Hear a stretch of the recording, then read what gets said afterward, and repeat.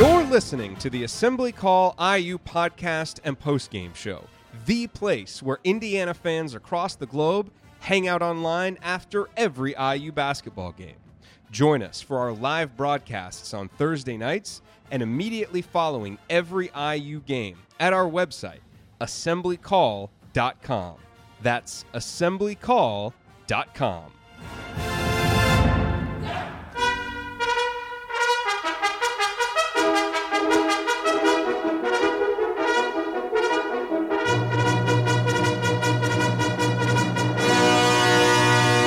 And welcome, Hoosier fans, to another victorious episode of the Assembly Call, as tonight your Indiana Hoosiers defeat the Youngstown State Penguins 79-51. It was a game where the Hoosiers were pretty underwhelming in the first half and had a 29-20 lead at halftime, thanks in large part to some really, really poor shooting by Youngstown State, who could not buy a three-pointer, which, frankly, given what we've seen in some of these games, this non-conference schedule, that was really nice to see. But what was even nicer to see was that the Hoosiers really came out, played with more of a purpose in the second half, led by Zach McRoberts and Juwan Morgan, and ended up winning going away, as they should, against a team like Youngstown State at home. And we are going to break it all down for you on this edition of the Assembly Call IU postgame show. I'm your host, Jared Morris. I will be joined tonight. It's a special treat. We've got the coach with us, Brian Tonsoni, and we are going to break down this Indiana victory here on this episode of the Assembly Call. But let's start tonight's show as we start every show, and that is with our Hoosier Proud banner moment. And look, one banner moment, it came actually before the game even started, from longtime Assembly Call listener Jared Beamer, who messaged me, sent a picture, said he made it to Bloomington for the game, but before going to the game, got engaged in front of Jordan Hall, where he met his now fiance, future wife. And so I just wanted to say congratulations to Jared on that. You've probably heard his name on a few episodes of Assembly Call Radio because he submitted questions to us. And so very, very excited for him and his future bride on that. But the banner moment for the game itself, for me, came right at the beginning of the second half. Archie Miller made the decision to start Zach McRoberts over Al Durham to begin the second half. To me, that was a pretty obvious choice to make. Al had struggled to get anything going in the first half, dealt with a little bit of foul trouble, and Zach McRoberts, I thought in the first half, was Indiana's best player overall. I mean, everything that he did, in terms of on the offensive glass, on the defensive end, making some really good passes, he was rewarded with the start, and he stepped right up at the beginning of the second half and drained a three, which made it 32-20. And it was a really nice play where he kicked it into Deron Davis. Deron got double teamed. He kicked it right back out to Zach.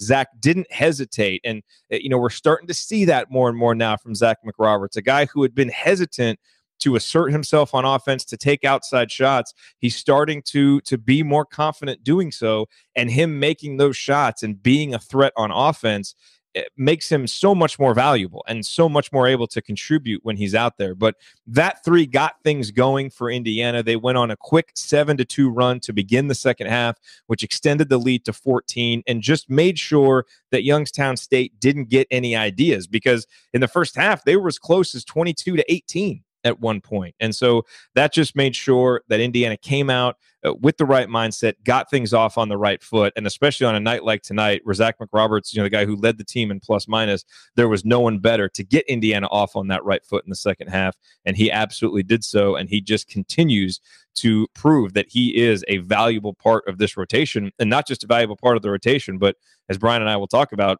one of the best players on the team right now. So our banner moment, as always, brought to you by our friends at Hoosier Proud, an Indiana-based t-shirt and apparel company that is by Hoosiers, for Hoosiers.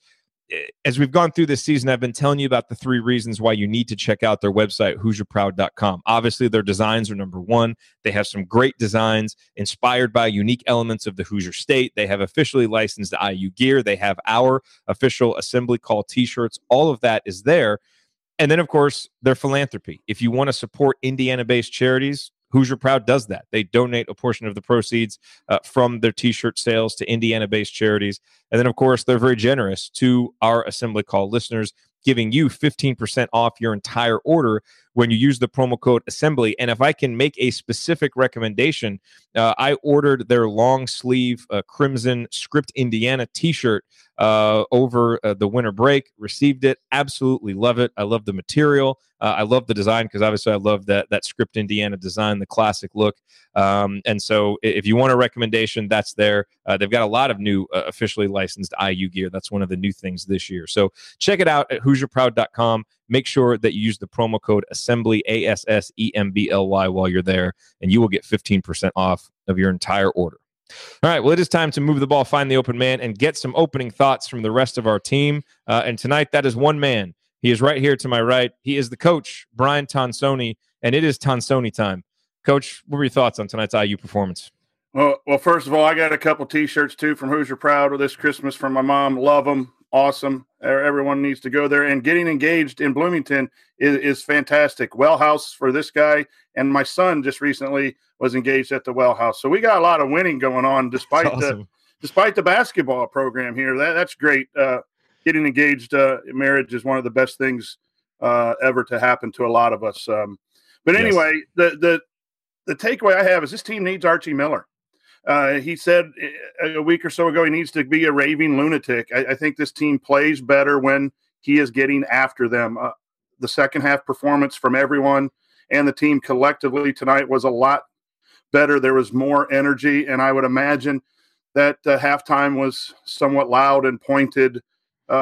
Just watching him walk off the floor, that's tough. And sometimes coaches need to be everything: the strategy guy, the motivation guy, the accountability guy, and that's part of what he has to evaluate what this team needs. A program's better when he can delegate some of those to the leaders on the team and to the players themselves, and they don't have to get that butt chewing all the time to play. But in order for this team to play consistently well, which they have shown in many games and many stretches, I think my takeaway is tonight shows they still need Archie there to be that total guide, if you will. Yeah, boy, it sure seems like that. And maybe that's the biggest lesson that he took from the Fort Wayne game. Again, we've talked about how that Indiana State game, it happens, you can explain it away. It's much tougher to explain away the Fort Wayne game. And, it's almost like he kind of realized what those of us who watched this particular group of players kind of realized last year, that they're inconsistent, not even just from game to game, but sometimes from half to half. And without that strong internal leader, it's going to have to come from somewhere, and that guy is going to have to be the coach. And so, like you said, I would have loved to have been a fly on the wall at halftime just to see what was said, because I thought some of those shots they showed of Archie before halftime, it looked like his head was going to explode. And so I'm sure he went in there, was very intense. But I guess the issue is, at some point, don't you run the risk of, can't you only play those cards so often? Or, can you function as a team with it always coming from the coach and him always having to be, kind of at DEFCON 1? I think you can play throughout a season with the coach doing that. Is it optimal? I don't think so. Because, all of the words and the voice and the level, the decibels, that wears off after a while. And from a coaching standpoint, one of the lessons that I've learned over time is don't love your team until the last game of the season. Because once you start feeling comfortable about a certain aspect, or, like the Notre Dame win, we as coaches make mistakes as well. And you kind of say, okay, they finally got it. We beat a Notre Dame. Now let's move on to something higher in the strategy spectrum. And when they really needed to be brought down, and he kind of knew it. He said so after Notre Dame, we got to get ready for Fort Wayne. But I don't know that you really know that sometimes until you get smacked, and as a coach too. And so it's not ideal, but some teams you have to do that. You have to be everything, because that's just what they need. And then you try to recruit out of it or build out of it with experience, to a point where, we won the Big Ten championship with Yogi, and the reason was because Yogi led that team. And that's not necessarily being critical of Coach Crean, but Yogi took that team on his back. Those teams are easier to win consistently with. Yeah, oh, absolutely. All right, you're listening to the Assembly Call IU postgame show. I'm Jared Morris here with Brian Tonsoni, breaking down Indiana's 79-51 victory over Youngstown State. Brian, let's talk about the two headliners for Indiana in terms of individual performances, and let's start with Zach McRoberts. a lot of times the numbers don't tell the story with Zach tonight. They tell a pretty good part of the story. He had 7 points, had a couple of assists. Most notably, he had 5 offensive rebounds. He continues to be one of the best offensive rebounders, not just on the team, but in the country. We'll have to see what his updated numbers look like on KenPom. But, he had 7 against Notre Dame, 5 tonight. He also had a couple of steals. He had a block. He knocked down a couple of 3-pointers. And he was 2 for 3. So outside of Zach McRoberts shooting, Indiana as a team was 3 for 19 from downtown. And so, he really right now, to me, what he does is he brings some particular things that Indiana really needs, which is a guy playing with consistent energy, a guy who is in the right spot on defense, who competes, especially against ball handlers. I love watching him play on-ball defense because it's very rare that he actually gets beat and he's able to recover well, but he doesn't get beat and then make his teammates have to recover and get in some kind of crazy rotation. And now from an offensive standpoint, he's starting to make those 3-pointers. And so he continues to expand his game. And I thought tonight we really saw it all. And I think we also saw maybe what can happen when he's inserted into that starting lineup. And maybe with a couple of big road tests coming up against Wisconsin and Minnesota, that's something Archie should consider doing, not just at the start of the second half, maybe at the start of the game. I think we're at that point where, it's just beyond getting minutes because he does good things and getting minutes to show other players the right way to play. I think he's moved to a spot, and the credit goes to him, that he might deserve as many minutes as possible. In fact, when he came back in at 2:22, I was like, no, leave him on. We can't afford to get him injured. And what a large climb that's been. There's a reason that he was recruited to Vermont, and then there's a reason that he was a preferred walk-on and not a transfer. That's not knocking the young man. And so when coaches play people like that, that's a signal that here's someone doing it right in practice. We're going to give him game opportunities. And now we need him. But he's really, Baker Mayfield was a walk-on, I believe, at the start. And he was. And he wins the Heisman. We're seeing that a little bit here with Zach McRoberts. He's no longer that typical walk-on who's just coming in and playing 10 minutes to energize the group or to do things right. He's an integral part of what we're doing, what IU's doing. I'm not on the team, but and it's fun to watch the tapping of the ball, the energy plays. I wrote down he had a couple. He's on the floor, and when we get more guys doing that, we will really take off with this team, and the program will take off. But he's everywhere. I say, if anyone could record me here, no one's down here. I'm going, geez, oh my gosh. Those kinds of plays from a walk-on are fun to see. And that just needs to carry over to a lot of the other guys. And when you got 5 guys on the floor all doing that, that's when you compete at your finest. Yeah, I don't think you could find an Indiana fan now that doesn't think Zach deserves a scholarship. And I get this note on Twitter a lot, like, surely he'll get Curtis Jones scholarship, right? Just as a note, from everything that I know, you can't actually do that. You can't give a scholarship that was already to somebody else, give it to them mid-season. That can only happen in the offseason. So I just want to clarify that because a lot of people are asking, and probably if Indiana could do that, they would, given the contributions that he's made. It sounds kind of crazy, but is it fair to say that he's the second best player on this team right now? Who else do you know that can you count on what you're going to get from game to game, other than Juwan Morgan, more so than Zach McRoberts? You trust him. And trust is a big word. When you put him out there, you trust that he's going to execute in the way that Zach McRoberts can, and that's the way that Archie needs it to be. And we talk a lot about that with our team. Can we trust you to do what needs to be done? And when you build that level of trust, your minutes go up. And yes, I would say, the way he's playing, if you want to rank him second, third best, but he needs to be out there because we're a lot better. The one down segment we had in the second half where it got back to 16 or 17, I think he was out for a portion of that. Yeah, they went on a quick 8-2, 10-2 run, and it's when he went to the bench. Juwan might have been out too, but I know Zach was. And that's the thing. You got to look at it's a game of runs, and that was bound to happen a little bit. We can't just say just because McRoberts was out, but he has really earned a lot of time and a lot of trust with this coaching staff. Now, here's the thing. Our team's going to start game planning. It's one thing when you're the 9th, 10th man, you come on and you're not talked about in the scouting report. And now he's played for, 3 or 4 weeks. And now teams are going to say, how can we attack him? How can we, drive him or get him in foul trouble? Are we going to let him shoot? Are we going to guard him on offense? So now he's going to, if you're the second best player, you're going to get scouted And sometimes that changes things too. It's one thing to play when you're not the focus of a scouting report. Now he might become one because he is so good for IU.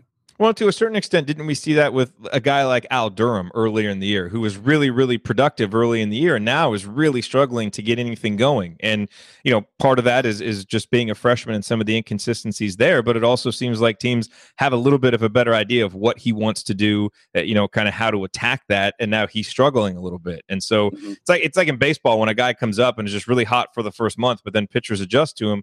Can you then adjust back? Like, how much do you have in your bag of tricks to be able to keep going deeper as the adjustments from the other teams continue? Exactly. And he'll have to do that, but his hustle plays make up for some of that too. I mean, yeah, you can't stop a kid who just dives all over the place and back taps free throws and just a fun energy guy. Yeah, and now he's making threes.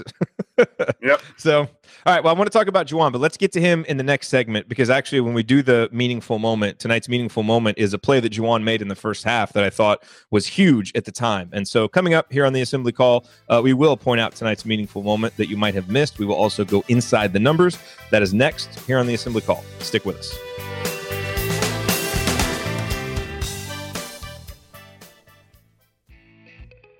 Hey, just a real quick note here. The next time that you are going to shop online for IU gear, use the URL iustore.shop. That will take you to the official IU online store where they have anything you could possibly want. Candy stripe pants, the Script Indiana warm-up shirt, all kinds of IU gear.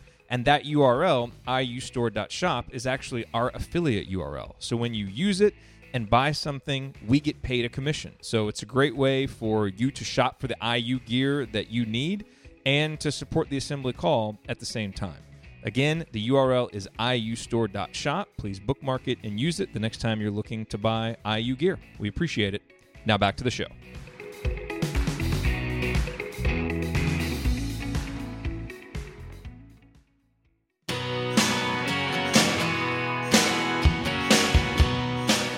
You are listening to the Assembly Call IU postgame show. I'm Jared Morris here with Coach Brian Tonsoni, and we are breaking down Indiana's 28-point victory over Youngstown State to close out the non-conference portion of the schedule.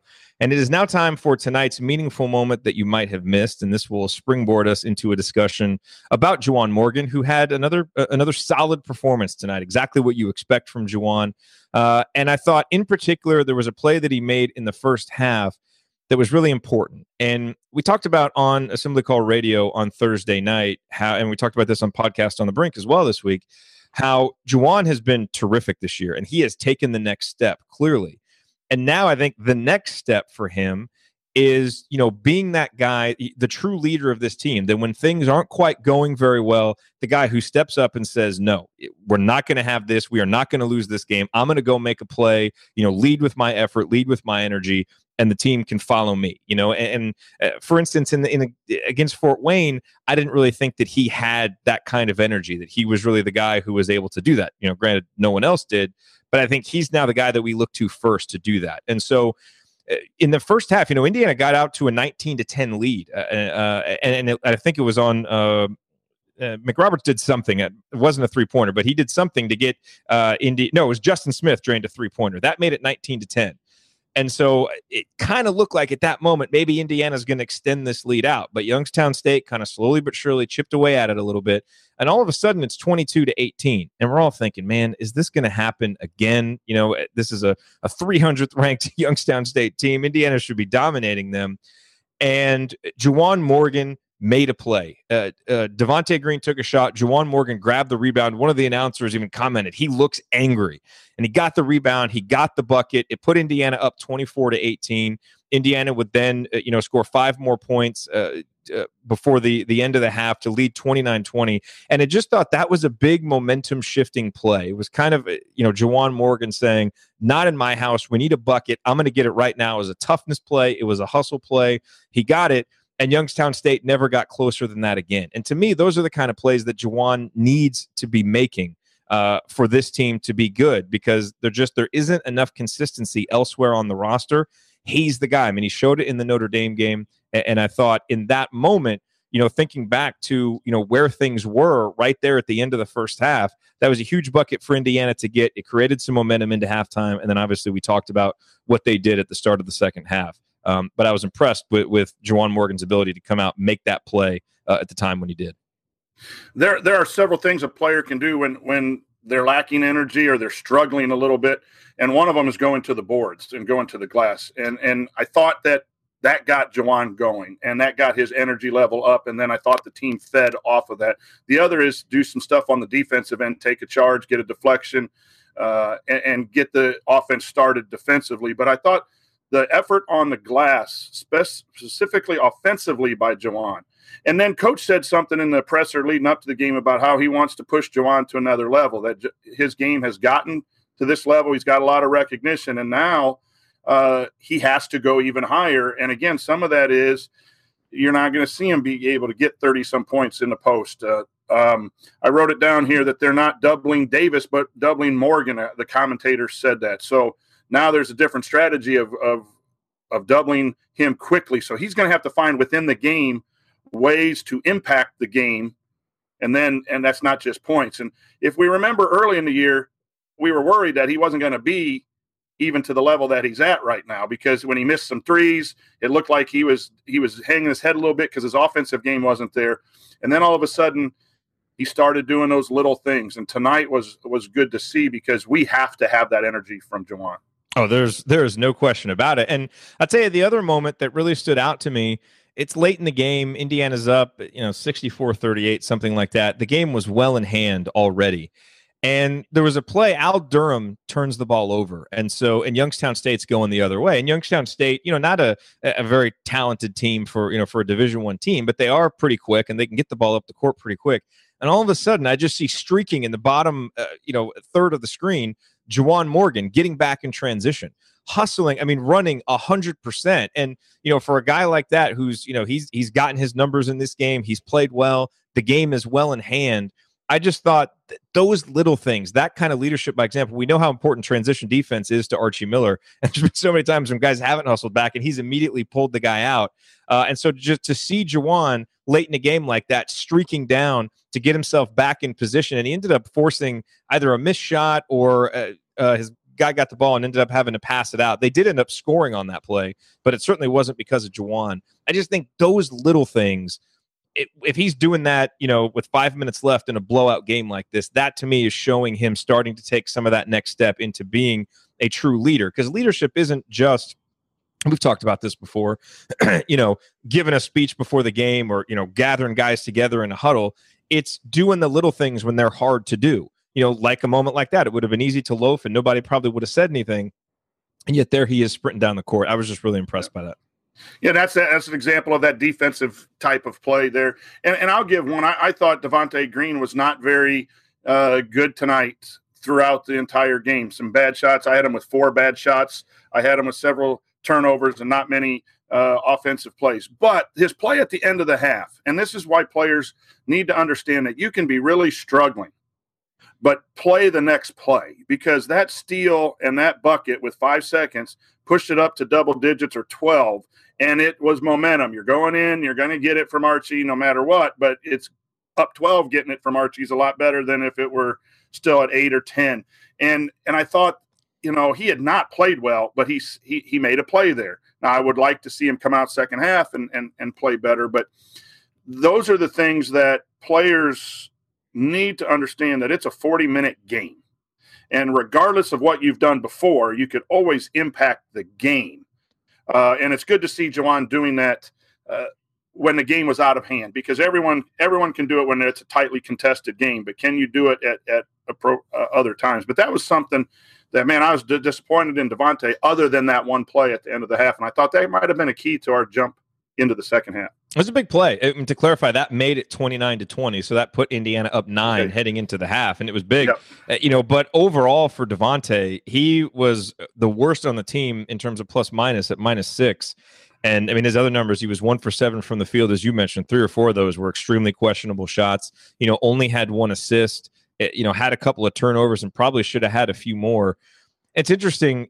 You look at Devontae's numbers on KenPom, and his overall ratings for the season are not very good. but they do kind of reach into the average level against Indiana's best competition. And they're really bad in games like this. So, I don't know if, look, maybe that's just small sample size talking, or maybe it's, that Devontae struggles to get up for these kind of games, but, he's kind of more of a quote unquote gamer that, when the lights are a little bit brighter, he plays a little better. And certainly Indiana's going to need him in their better games to do that. But you still, when you see performances like tonight, it becomes so hard to trust him. I saw Chronic Hoosier tweeted that Devontae is the new Troy. And I get what he's saying because of how quickly Devontae can oscillate from good to bad. I would say a poor man's Troy, because I think it's a little bit of an insult to Troy, who, while he was good and bad, still produced a lot. And Troy did a lot of really good things. And I don't think Devontae has reached that level yet. But for a guy who I think we all hoped could take that next step and kind of thought that he needed to take that next step for the team to take another step, he hasn't done it yet, certainly on a consistent level. And tonight, overall, probably one of his worst performances of the season. Well, Jared, I think he provides us something we need. He's a guy who can drive. Yeah. He's a guy who can shake and bake. But you got to do that smart.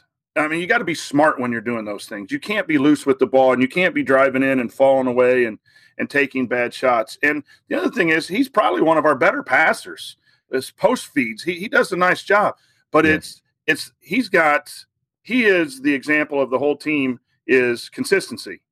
We are up and down, up and down, up and down, game to game, playing to the level of our opponents. I think Andy tweeted that out today.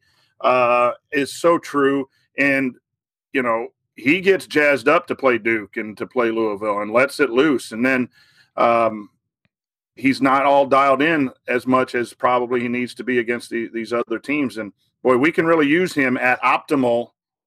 Devontae Green really can add something to us, but tonight was not that effort. Yeah. Well, yeah, I mean, just think back to the first half of that Seton Hall game, to see what he can add to it when he's, playing at his best. All right, you're listening to the Assembly Call IU Postgame Show. I'm Jared Morris here with the coach, Brian Tonsoni, talking about Indiana's 28-point win over Youngstown State. It's time to go inside the numbers. Couple numbers jump out. Obviously, the biggest number is Youngstown State goes 2 for 25 from three-point range.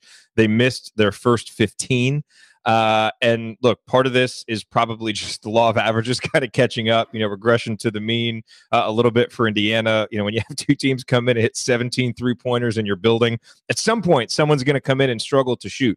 The question I have for you, Brian, as we kind of go inside that number is, was this a case of Youngstown State, just kind of missing this, just being a bad shooting team and then missing some good looks? Or did you see anything in what Indiana was doing that maybe, because they talk about on the broadcast, Indiana defended the 3-point line better. And we know you talk to the stat, kind of the analytics guys, and they don't really buy into the whole, thing about defense really influencing 3-point percentage too much, at least in large numbers.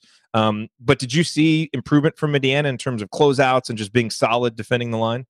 I did. I mean, we played a bad team and a bad shooting team probably, and that helps. But then I don't know Archie's definition of a proper closeout.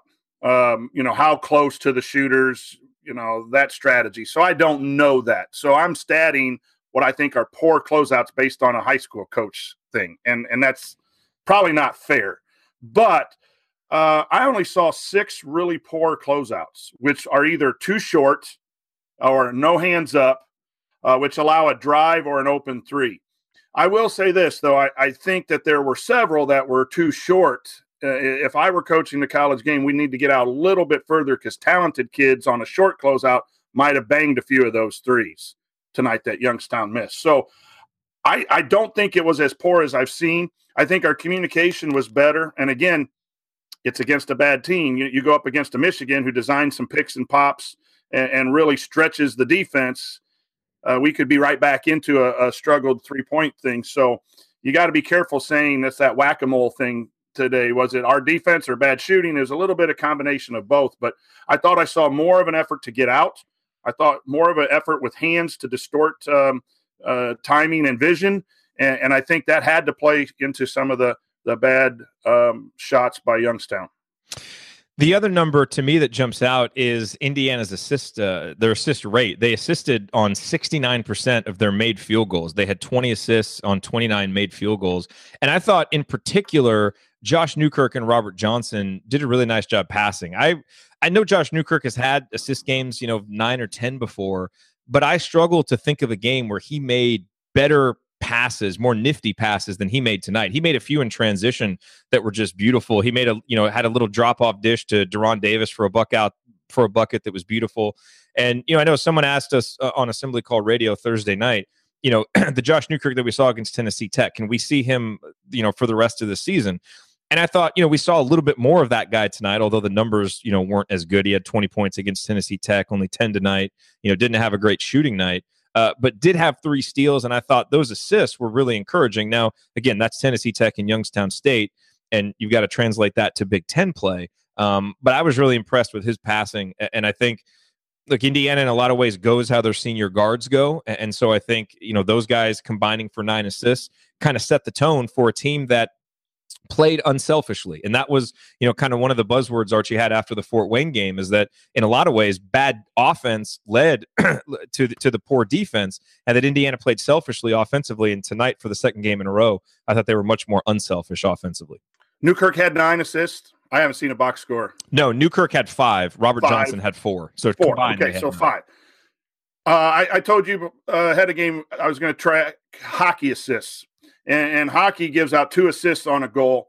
And what I determine as a hockey assist is that second pass, that pass to the wing, then the wing passes into the post. All of that has to work in order for there to be offense. So I give a hockey assist to that guy who reversed the ball to the wing.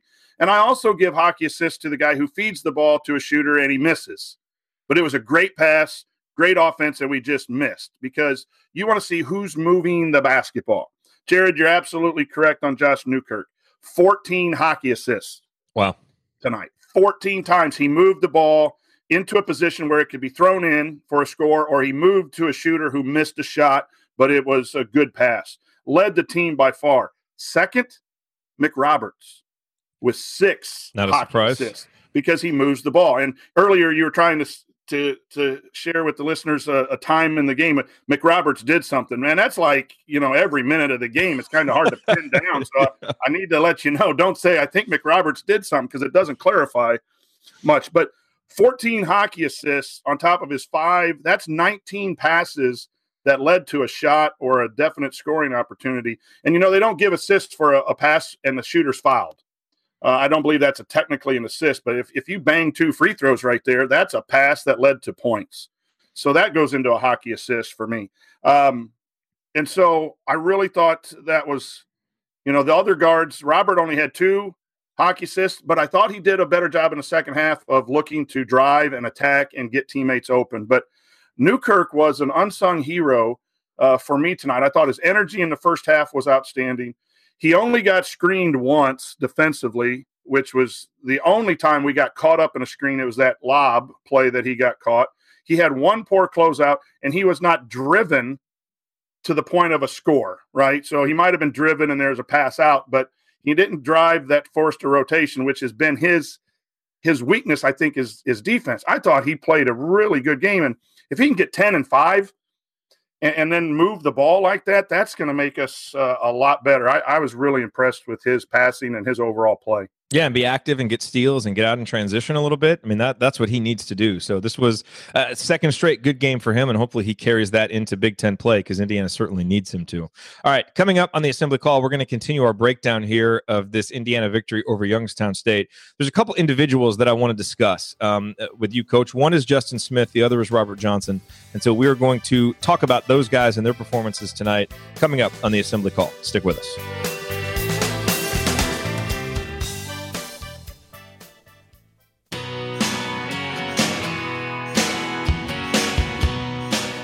You're listening to the Assembly Call IU postgame show. Catch us live immediately following every IU basketball game and every Thursday night on our YouTube channel, youtube.com/assemblycall. You can also view all of our live broadcasts right on our homepage at assemblycall.com. I am Jared Morris here with the coach, Brian Tonsoni, and we are breaking down Indiana's 79-51 victory over Youngstown State. And Coach, let's talk about Justin Smith. I know, someone in our chat over here on YouTube, Brett, says may have been Justin Smith's best game in a while. And I won't dispute that. simply because Justin hasn't played a whole lot in a while, and he hasn't really played well in a while. And so for him to come out tonight, get 8 points, get 5 rebounds, make some plays, knock down a 3-pointer, I think it was a positive performance for Justin, something that, there were individual elements, individual plays that I think he can take and build some confidence in going forward. Obviously, the competitions are going to be much better than Youngstown State, but for a freshman, that's big. And I think even more than that, the praise that he got publicly from Archie Miller, and this is one of the reasons why I was so interested in watching how Justin did tonight, because Archie mentioned on his radio show and at the media availability and on the, talking with Fish before the game, how Justin and Al had really come back from the Christmas break, really had good attitudes, really practiced well. So it seemed like he would get some time, and he did. So, I mentioned the good things, but, there were some plays in the first half. And I talked about these on the halftime report, but I thought they were really indicative of why Justin is not getting more playing time. And people, ask us this a lot. And I think what you saw in the first half is why. And one is on offense, one is on defense. So there were a couple of plays on offense, and actually they sandwiched the 3-pointer that he made, where he got the ball down low and got the ball down on the block. And both times, it's almost like he predetermined that he was going to shoot, but he didn't have an angle. He turned the wrong way, and he ended up getting stripped and wasn't able to even get the ball up on the rim. So didn't give himself a chance to get fouled, didn't give himself a chance to score.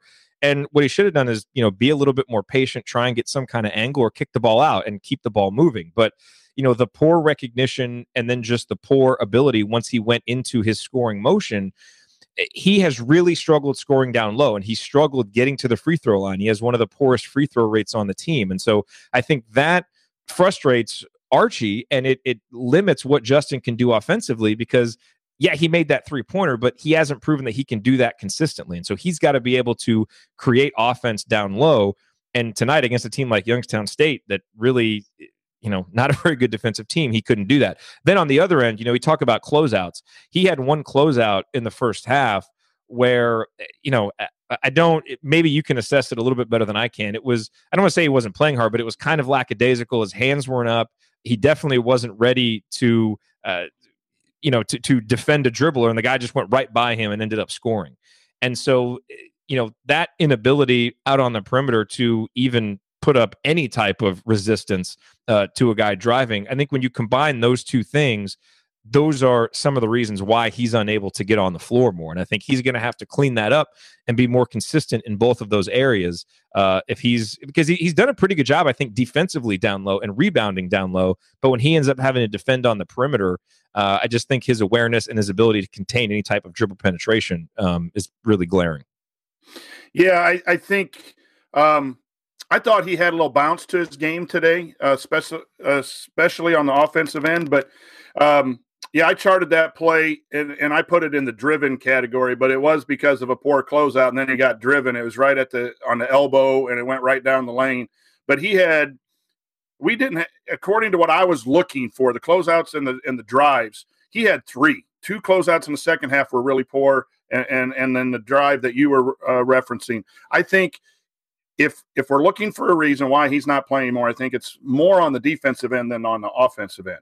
Although I do agree with you that his post moves weren't up to par, but he's been really good against zones, especially in the lane early on. And I think he got a lot of time early because Morgan had tweaked his ankle and only played 5 minutes in one game, and then Hartman was still out, and so he got rushed a little bit and played well in those segments. But I imagine with Archie being a defensive-minded coach, the reason that we're not seeing him is because of the things that we kind of saw tonight on defense, that technique of closing out, recognizing what the other team's doing. I would imagine that's why he's seeing limited time. Yeah, let's talk a little bit about Robert Johnson, who he ended up with 13 points, had 4 assists, did a nice job on the glass, had 6 rebounds, limited the turnovers to just 2, struggled shooting. He was only 1 of 6 tonight and 5 of 13 overall. Here's the issue that I had with Robert. I want to get your take on this, Coach, especially in the first half. I think he was much better about this in the second half. But he seemed, and I think this has been a problem for him all season long, he just seemed so tentative and almost unable to make a decision when he would drive into the paint. And I think that was there for both of our guards. I actually wish that we had taken those opportunities a little bit more. But there was one play in particular, he drives in, And if he just looked up at the basket, he was wide open for a little 4 or 5 foot floater, which is a shot that he had made just a couple minutes earlier. And he didn't even look. And he almost like panicked, passed the ball out, and it got stolen. And, we see that from him. We're not seeing it as much on catch and shoot opportunities. He's shooting those much more confidently, much more in rhythm. But as a dribbler, it just seems like he's overthinking almost every bounce of the basketball and not just playing. And I don't know if there's anything that you can do with that. I mean, the guy's a senior. He's played a lot of basketball, and we've seen him, especially his sophomore year. He was so good at driving into the lane and just kind of dumping those little passes off to Thomas Bryant or, going up to the basket. But that indecision. And the other thing that I've noticed with him is when he drives and gets into the lane and goes up for a shot, it's almost like he kind of makes his body small, and it reduces his ability to draw contact. And it also, because of the angle that he has the ball at, it's hard for him to get the ball up on the rim instead of going up with the ball up high, going up strong, and either getting fouled or being able to get the ball up there. And I think that's why he struggles finishing against defense down low and struggles to get fouled, and why his free throw rate is so low. So just a couple of observations that, not just from this game, but overall that I've kind of noticed this year. I think you're exactly right with Robert, and it's a little frustrating because we see that he has ability to do some things and to be an aggressive scorer, but he's just lacks that aggressiveness, and that shows up in making your body small at the rim. That's lacking aggressiveness. Instead of going to the rim and jamming it and then pumping your chest and doing all that stuff, you go and you try to avoid contact, and then you get caught and you can't finish. If I had the secret, I wouldn't probably be on your show right now. I'd be coaching in the NBA. But he's a great young man, practices hard, wants to do what the coach says. There's no issues there whatsoever. But then on game nights, he just lacks that aggressiveness. And some young men, you try to coach it out of them.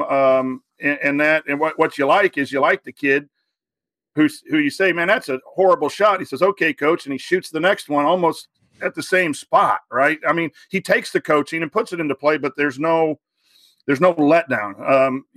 Those are the fun players to coach, because I don't want to say they don't care what you say as a coach, but they're players. They don't hide in big time moments. That they will do whatever it takes, and then they'll get their butt chewing in film session. And I think Robert's just a little he's trying maybe too hard to do the right things instead of just playing it sometimes. And then when you tell him to do that, then you get the 6 turnovers, right? So here's the young man who's like, man, if I play loose, I turn it over 6 times. If I play a little bit more patiently, then I don't score. And at some point we have to find that happy medium with Robert and play without turning the ball over. But yeah, his aggressiveness needs to be at a higher level. I thought he was a little bit in the second half. Yeah, I was better in the second half. It was a lot better in the second half. And again, that's more whack-a-mole stuff with an individual player. But then you just put him in the proper position as a coach. If he's not that aggressive type scorer, then you might have to find that somewhere else. And that's just a struggle now with this IU team, because they probably need him to be that aggressive. Like James Blackman never met a shot he didn't like, regardless of whether he was told it was bad or not. Troy Williams never liked to drive, but you need some of those kids to just do it and do it and do Devontae it. Green's kind of like that. Yeah. And it drives you nuts when they make mistakes, but if you can clean the mistake out of that, then that ends up being better. And Robert's playing too safe. I think he's just playing too safe on the offensive end and doing a great job on the defensive end. Yeah, he is. You're listening to the Assembly Call IU postgame show. I'm Jared Morris here with the coach, Brian Tonsoni, breaking down Indiana's victory over Youngstown State. One other guy I want to discuss is Deron Davis, who 9 points, a couple of rebounds, had a steal and a block. I thought it was a pretty uneven 16 minutes for Deron. And again, just that right there is kind of concerning that he only plays 16 minutes, and it wasn't really foul trouble. He only picked up a couple of fouls, and they were, again, fouls away from the basket, which he has a penchant for doing. But, this is a game I kind of thought he would be able to go in there and dominate, considering the opponent. And he had a couple of nice stretches, but I kind of feel the same way about him sometimes, that what I just described with Robert Johnson, that he kind of makes himself small. and does try to use finesse a little bit when power would be the better option. And we saw it in the first half of that Tennessee Tech game where he went up and just, and jammed the ball home. And we don't see that very often from him. And so, I don't know that we really learned anything more from De'Ron tonight. It was kind of another De'Ron Davis type game. But no real progress tonight, I guess, is the thing. And that's a little disappointing because you would like to see him, play more than 16 minutes as we ramp up here for Big Ten play when we're going to need him on the court. Yeah. I've been disappointed in his play, but he's a typical old-fashioned post player more than what the current NCAA and pro game post player. So if you look at the teams that are in the top of NCAA, they have more of the screen and roll, alley-oop type guys, not the power post guys. And so that's a concern of mine, is that his athleticism, and that's why they wanted him to lose so much weight and get down. But is he just a post-up guy? And then you use that when you can, but he also has trouble guarding. And the game as it is, the pick and pops have given him trouble. The hedges, it's a slower recovery for him, and I think that's what ends up limiting his minutes. And he's got to eliminate the 4-power dribble back in post move. He's got to get better angles and be able to go to the basket. So there's a lot of room for improvement. And you look at this.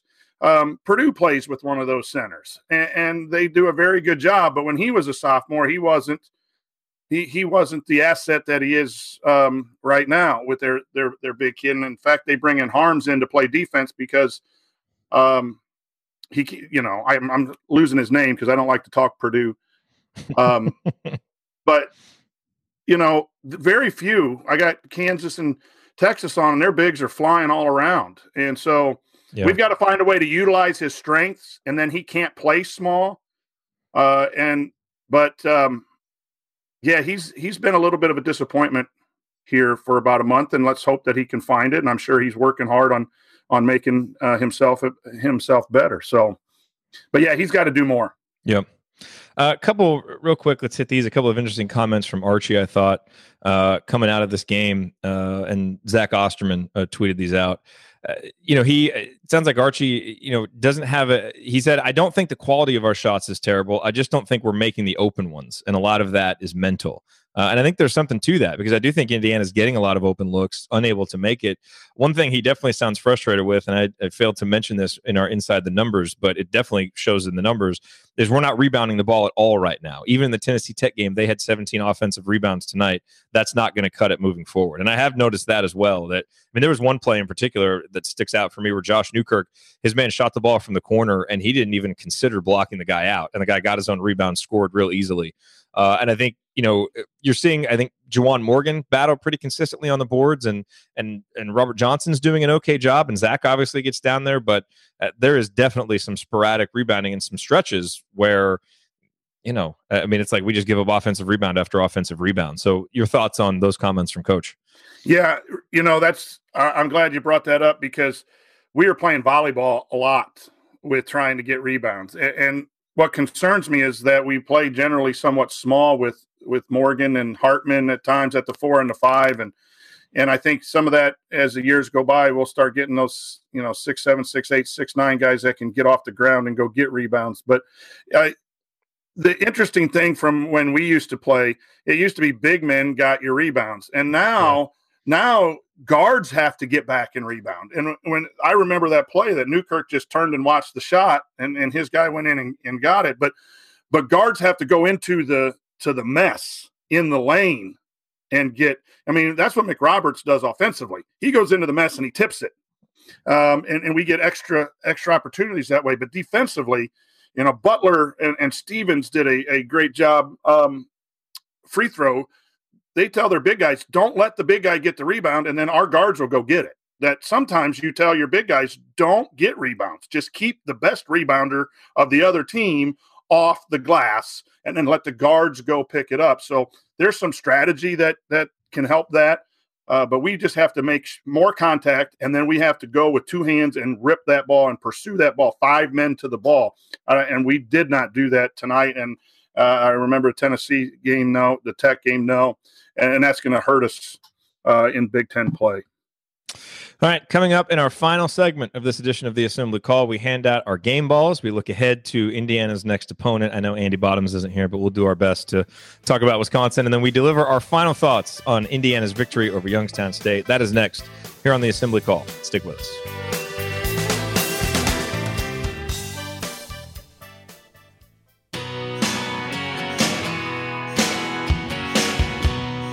You are listening to the Assembly Call IU postgame show. I'm Jared Morris here with the coach, Brian Tonsoni, wrapping up our breakdown of Indiana's 79-51 victory over Youngstown State. Coach, it is time for game balls, and so you get the honors first of handing out your game ball for tonight's victory. You know, I'm going to give it to Josh Newkirk because, you know, I thought that he came with the appropriate energy. He missed a couple shots early, but I thought they were good shots. And what I'm really impressed with Josh is that I thought he had one of his better defensive games. And we just talked about his missed block out, and there was a one screen. He got screened for the lob. But he was getting beat consistently more than that.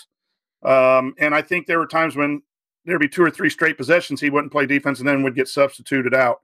You're talking about in previous games. Previous games, yeah. Yes. And so tonight, 1 or 2, you're going to make mistakes as a player defensively. So I thought it was one of his better defensive games, and there's not a whole lot of stats to show that. I don't think he took the one bad shot he took, it went in and got fouled. But his moving the basketball for me, sometimes when I focus in on stats that aren't in the box score, they really tell a lot about the game. And sometimes I get down on Newkirk for the mistakes that he makes. And tonight shows me that he was moving the ball. He was finding people, right? He was taking it from one side to the other side. And so the points that are being scored and those things, I think he was really responsible for a good offensive night tonight. So he gets my game ball. I like it. Obviously the easy choice here would be Zach McRoberts, and I definitely want to give him honorable mention, and we talked about him in the banner moment, but my game ball goes to Juwan Morgan. And I think it's very easy sometimes when you have a guy like Juwan Morgan who has clearly established himself as the best player. And, you've seen him play games like the Notre Dame game where he's, 30 plus points and 11 rebounds, and he's putting up these crazy numbers. When he only scores 16 points, only I say in quotation marks, 16 points, 6 rebounds, it kind of looks like a ho-hum game and you kind of look past it. And I feel like we sometimes used to do this with Yogi, where you just kind of took his consistency and his production for granted. But I think for this team, especially, with so many guys who are up and down, that consistency is so important. And so, yeah, could Indiana have beaten Youngstown State without Juwan Morgan? I mean, probably. I mean, I hope so. I guess I don't really know that for sure, given what this team has looked like sometimes with him off the court, but probably. But I think the reason why Indiana, obviously in the first half, I talked about that big play that he made that kind of stemmed the tide, and I thought, he was good in the second half, but he was efficient offensively, going 7 for 9, and more than the points and the rebounds, 3 steals and 2 block shots. He was active. He was all over the place. He was, he's running in transition. And so my game ball goes to Juwan. And part of that is because I think it's important that we recognize, the guys who have the responsibility for production. When they do that, it shouldn't just be taken for granted. And I think he continues to step up and show that game in, game out, he is this team's rock. And so he gets my game ball for, once again, doing it in a game where it took him and his teammates a little while to get going. They did get going in the second half, and I thought it was in large part because he led them in that direction. How can we forget this guy? Well, yeah, I mean, he was honorable mention. He was honorable mention. And we spent the whole first segment talking about him. So I wanted to bring back the Tom Crean sign, only for a positive. We want more McRoberts. More McRoberts. Well, Archie talked about him in the post-game press conference and said, I think we figured out that he needs to be a major part of what we're doing. And, I mean, Archie can say whatever he wants. What really matters is playing time. And McRoberts played 27 minutes tonight. That was only Newkirk and Morgan played more. They each played 29 minutes. So I think it's pretty clear. Yep. And him starting the second half in a game that was not decided at halftime by any means, I think that shows how much faith Archie has in him. What other angles have we not hit in this game, Coach, that you is there anything that we haven't hit that you want to discuss?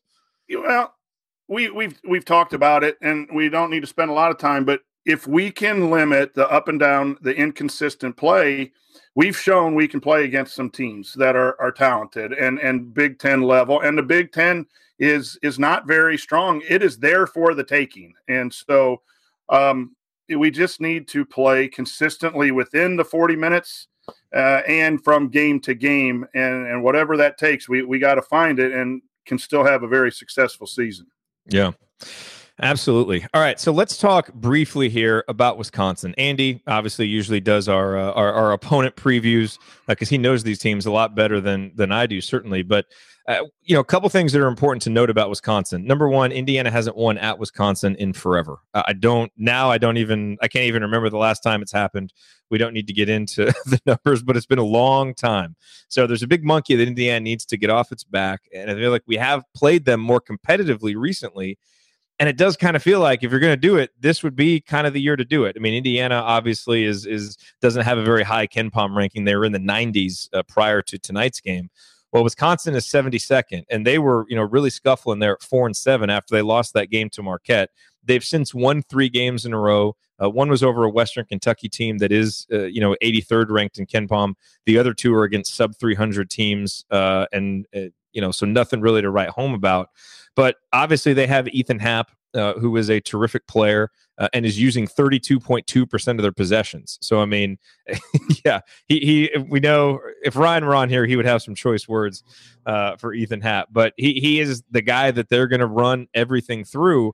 And so I think it's going to be a really interesting challenge how Indiana deals with him. I mean, what do you think is the game plan for going up against Ethan Happ? Is this the kind of game that actually is more that fits Deron Davis a little better? Because I recall him playing well against Wisconsin last year, where you've got a little bit more of a traditional big man down there for him to bang against in Happ. That I think how IU guards Happ will be the thing to watch early on Tuesday. And I'm going to miss that game. I got a game myself that night, but that's what I would be watching. Who do they stick on him? And then what role does the other post player have? And again, I'm not as familiar. I know they have a couple injuries, and watching the other night, the kid with the bad shoulder kind of went out at the end. I don't know what his status is. But I think you got to stop. Obviously, it doesn't take a genius to say stop Ethan Happ, but you can't. The swing offense will isolate people in the post, and then it'll try to find you overhelping in the post for a 3-point shot. So he's just had our number for a while. So that's really kind of a scary proposition going up there. But I think if there's any time to get at Wisconsin, it might be at this point as they're dealing with some of the things that they've been dealing with. He's just such a unique player, and we can say nice things about him because Ryan's not on here to cut the broadcast off. But I mean, what other player? He's in the top 20 in the country in number of possessions used, in defensive rebounding percentage, and then he's also in the top 100 in assist rate. Like you don't see that kind of combination of numbers very often with a guy who can do so many things. And his steal percentage is actually a little bit down this year from where it's been in the past. But he's just he's a really good player. And obviously that's where it's going to start for Indiana. And then they've got a whole bunch of other guys. You're used to the familiarity of Wisconsin names, like Koenig and Hayes and all these guys. And now it's Davison and Iverson and Pritzel and other guys that I've never even heard of. So for so long, it's kind of seemed like you knew exactly what to expect from Wisconsin and knew the entire cast of characters. This feels like it's going to be brand new outside of Ethan Happ and obviously that dastardly arena that we're going to have to play. Yeah, in, so. and Happ being a good passer, it was really what makes him dangerous, because if you go double the post, where do you double from? And if he's good at sensing that and finding the opening, that swing offense keeps 4 people around the 3-point line. And then anytime you get an open 3, then you're forcing a closeout, and then you can drive. That's when that becomes difficult to play Wisconsin. And playing up there, I would say take it to them with our post players. They've got to guard us too. But in that place, we might not get a call until the 8 minutes to go in the game. Yeah. And so that's the thing. But again, if you get Happ in foul trouble, I'd like, he's a good defender, but he's got to guard a couple of our post players that we could have an advantage there. Yep. So it feels like a game that's there for the taking, but let's also be realistic. Indiana has not played well in true road games and doesn't have a win in a true road game. So, if the Indiana team that showed up at Michigan is the one that shows up at Wisconsin, you can stick a fork in the Hoosiers. So Indiana obviously has to do their part to be able to take advantage of Wisconsin team that isn't, kind of vintage quality. But it feels like the kind of game you go into it feeling like you have a good puncher's chance if you show up. So hopefully the Hoosiers show up.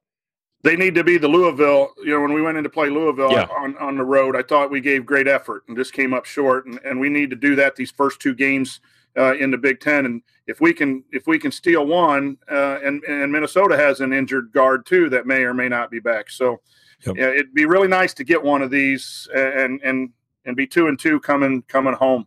Yep. No doubt about it. All right, you're listening to the Assembly Call IU postgame show. We're wrapping up here. Remember that because you're an Assembly Call listener, you get 15% off your entire order at HoosierProud.com. So if you want officially licensed IU gear like the Script Indiana long sleeve tee that I was telling you about, one of our Assembly Call logo t-shirts, or one of Hoosier Proud's unique Indiana-inspired designs, visit our friends at HoosierProud.com. Use the promo code Assembly at checkout, and you will get 15% off your entire order. All right, Coach, it is time for last call. Closing statements as we wrap up our analysis of Indiana's win over Youngstown State. What do you think? Yeah, before we went on the Duke stretch of 5 games, there was the show, and we talked about 8-6 being a really good mark, 7-7 possibility, and even worse. The games got mixed up a little bit, but we're 8-6. And really we should be 9-5. And so while we all struggle that this isn't a great shooting team and we've been up and down, we're one game away from being 9-5. And if we had that, we'd really, I think, be happy right now with the new coach and the loss of 3 NBA players. So the Big Ten's there to be taken by, I don't know that we're going to win the Big Ten, but after the top 2 or 3, there's a bunch of injuries. Maryland has an injury. Minnesota's guard went down for a couple weeks. The team that can play consistent could get double-digit Big Ten wins and put themselves in position for the Big Ten tourney, and then maybe enough wins to sneak in a 10 or 11 seed maybe. It's still there, but it has to be consistent play. Yeah, I think look, the Notre Dame game was great. The Fort Wayne game rocked all of our worlds. And then the question was obviously, how would Indiana respond in these games against Tennessee Tech and Youngstown State leading into Big Ten play? And what could we really learn in these games? And obviously, when you're playing teams ranked 211 and 333, there's only so much that you can learn. But I think the one thing to me that we have learned is, if anybody thought that the Fort Wayne loss happened because there was a major disconnect between coach and team and they weren't on the same page, or he's lost the team or something like that. If anybody thought that, look, maybe for that particular game, it seemed like that. But I think what we've seen over these last 2 games is that Archie has a pretty firm understanding and grasp of the role that he needs to play, and we often talk about roles for players and how on really good teams, players understand their roles and they fill those roles. And I think we've got a lot of guys on this team that are struggling, to figure that out. I think guys like Juwan and Zach McRoberts have fairly well figured their roles out, and it's a big reason why they're so consistent from game to game. And I think maybe it's taken Archie a little while to figure out exactly what he's got, because these are guys he didn't, he's not that familiar with. He didn't recruit these guys, and he's learning with them every single game. And it seems like maybe he has a little bit better grasp of the role that he's got to play as the coach. And I think, we saw that with how they played against Tennessee Tech, really came out, responded to him being a raving lunatic in practice. And obviously the first half tonight wasn't exactly what we would have wanted. And we don't know exactly how, halftime went. Maybe they all, went in, had orange slices and listened to Enya, and it was nice and calm in there. But I doubt that's what happened, just, based on how Archie looked walking in there. So, and the team responded. And that's good, because I think you do run the risk, especially, with maybe guys who are wondering, okay, this new coach, he's coming in here, he's asking me to do all these things differently. And, we're not a top 25 team. We're not, maybe we're not going to be able to compete for a Big Ten title. What am I really playing for? All these kind of things can get in your head. But it seems like this team is for the most part, sticking together, continuing to play hard, continuing to respond to their coach. And they've position themselves now with Big Ten play starting. As you said, Brian, the overall record is 8-6. It's not great, obviously, but you're sitting at 1-1, and you're facing a conference slate with a bunch of games that are winnable if you show up and if you play hard and if you continue to progress. So I continue to think that this Indiana team, of all the teams in the Big Ten, has as much room to still grow as any. And so with a middle of the Big Ten that continues to be so jumbled, I think there's a big opportunity for Indiana to still get better and to be able to beat some of these teams that you may consider above them right now. We'll see. Obviously, time is going to tell, but I do feel overall encouraged by what we've seen in the 80 minutes since the Fort Wayne loss. And I think that's really about all that we could ask for, given who the opponents were coming into Big Ten play. So from that standpoint, it's a positive. And now we start Big Ten play, and hopefully we can get off on the right foot with a strong performance, and hey, maybe even a win up in Madison, because that would certainly be a great way to get back into Big Ten conference play. All right, well, that'll do it for us on this edition of the Assembly Call IU postgame show. Remember that our live broadcasts immediately following every IU game are always available on our homepage at assemblycall.com and on our YouTube channel, youtube.com/assemblycall. And you can always catch up on demand with our podcast if you can't watch live. Just search for Assembly Call wherever you listen to podcasts. And most importantly, don't forget to go to assemblycall.com/join and get on our free email newsletter so that you get our Six Banner Sunday news roundups and our post-game analysis emails the morning after every game. I'm going to go start working on that right now after we stop this. All right. Thank you for listening. We will talk to you again Tuesday night after IU Wisconsin. Until then, keep your elbows in and your eyes on the rim.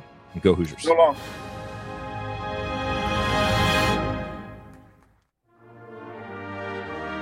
Thank you for being here and for listening to this episode of the Assembly Call. We appreciate it. And we really do rely on the support of audience members like you to keep our show going and to keep growing. And so we have set up a page on our website at assemblycall.com/support that lists 5 ways that you can support the Assembly Call. And we encourage you to choose whichever method is the easiest and most convenient for you. One of the methods is donating, and so many of you have donated, and we appreciate it so much. On that page, you can choose a monthly recurring donation or an annual recurring donation or just a one-time donation, whatever works for you. And if you don't want to donate, another way to support the show is you can use our affiliate URLs, iutickets.shop or iustore.shop when you're going to shop for tickets or gear, and we will get paid a small commission when you use those links. But however you support the show, we appreciate it. Thank you.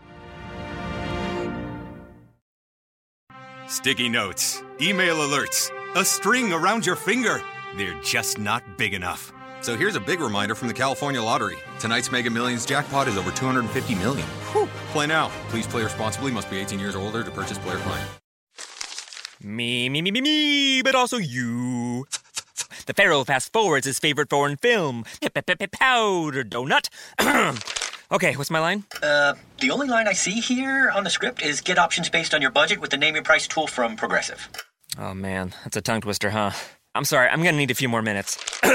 Bulbous Walrus, the Bulbous Walrus. The Name Your Price tool, only from Progressive. The owl ran afoul of the comatose coxswain. Progressive Casualty Insurance Company and affiliates. Price and coverage match limited by state law. Save on Cox Internet when you add Cox Mobile and get fiber-powered internet at home and unbeatable 5G reliability on the go. So whether you're playing a game at home, Yes, cool. or attending one live, you can do more without spending more. Learn how to save at cox.com/internet. Cox Internet is connected to the premises via coaxial cable. Cox Mobile runs on the network with unbeatable 5G reliability as measured by Ookla LLC in the U.S. to H 2023. Results may vary, not an endorsement. Other restrictions apply.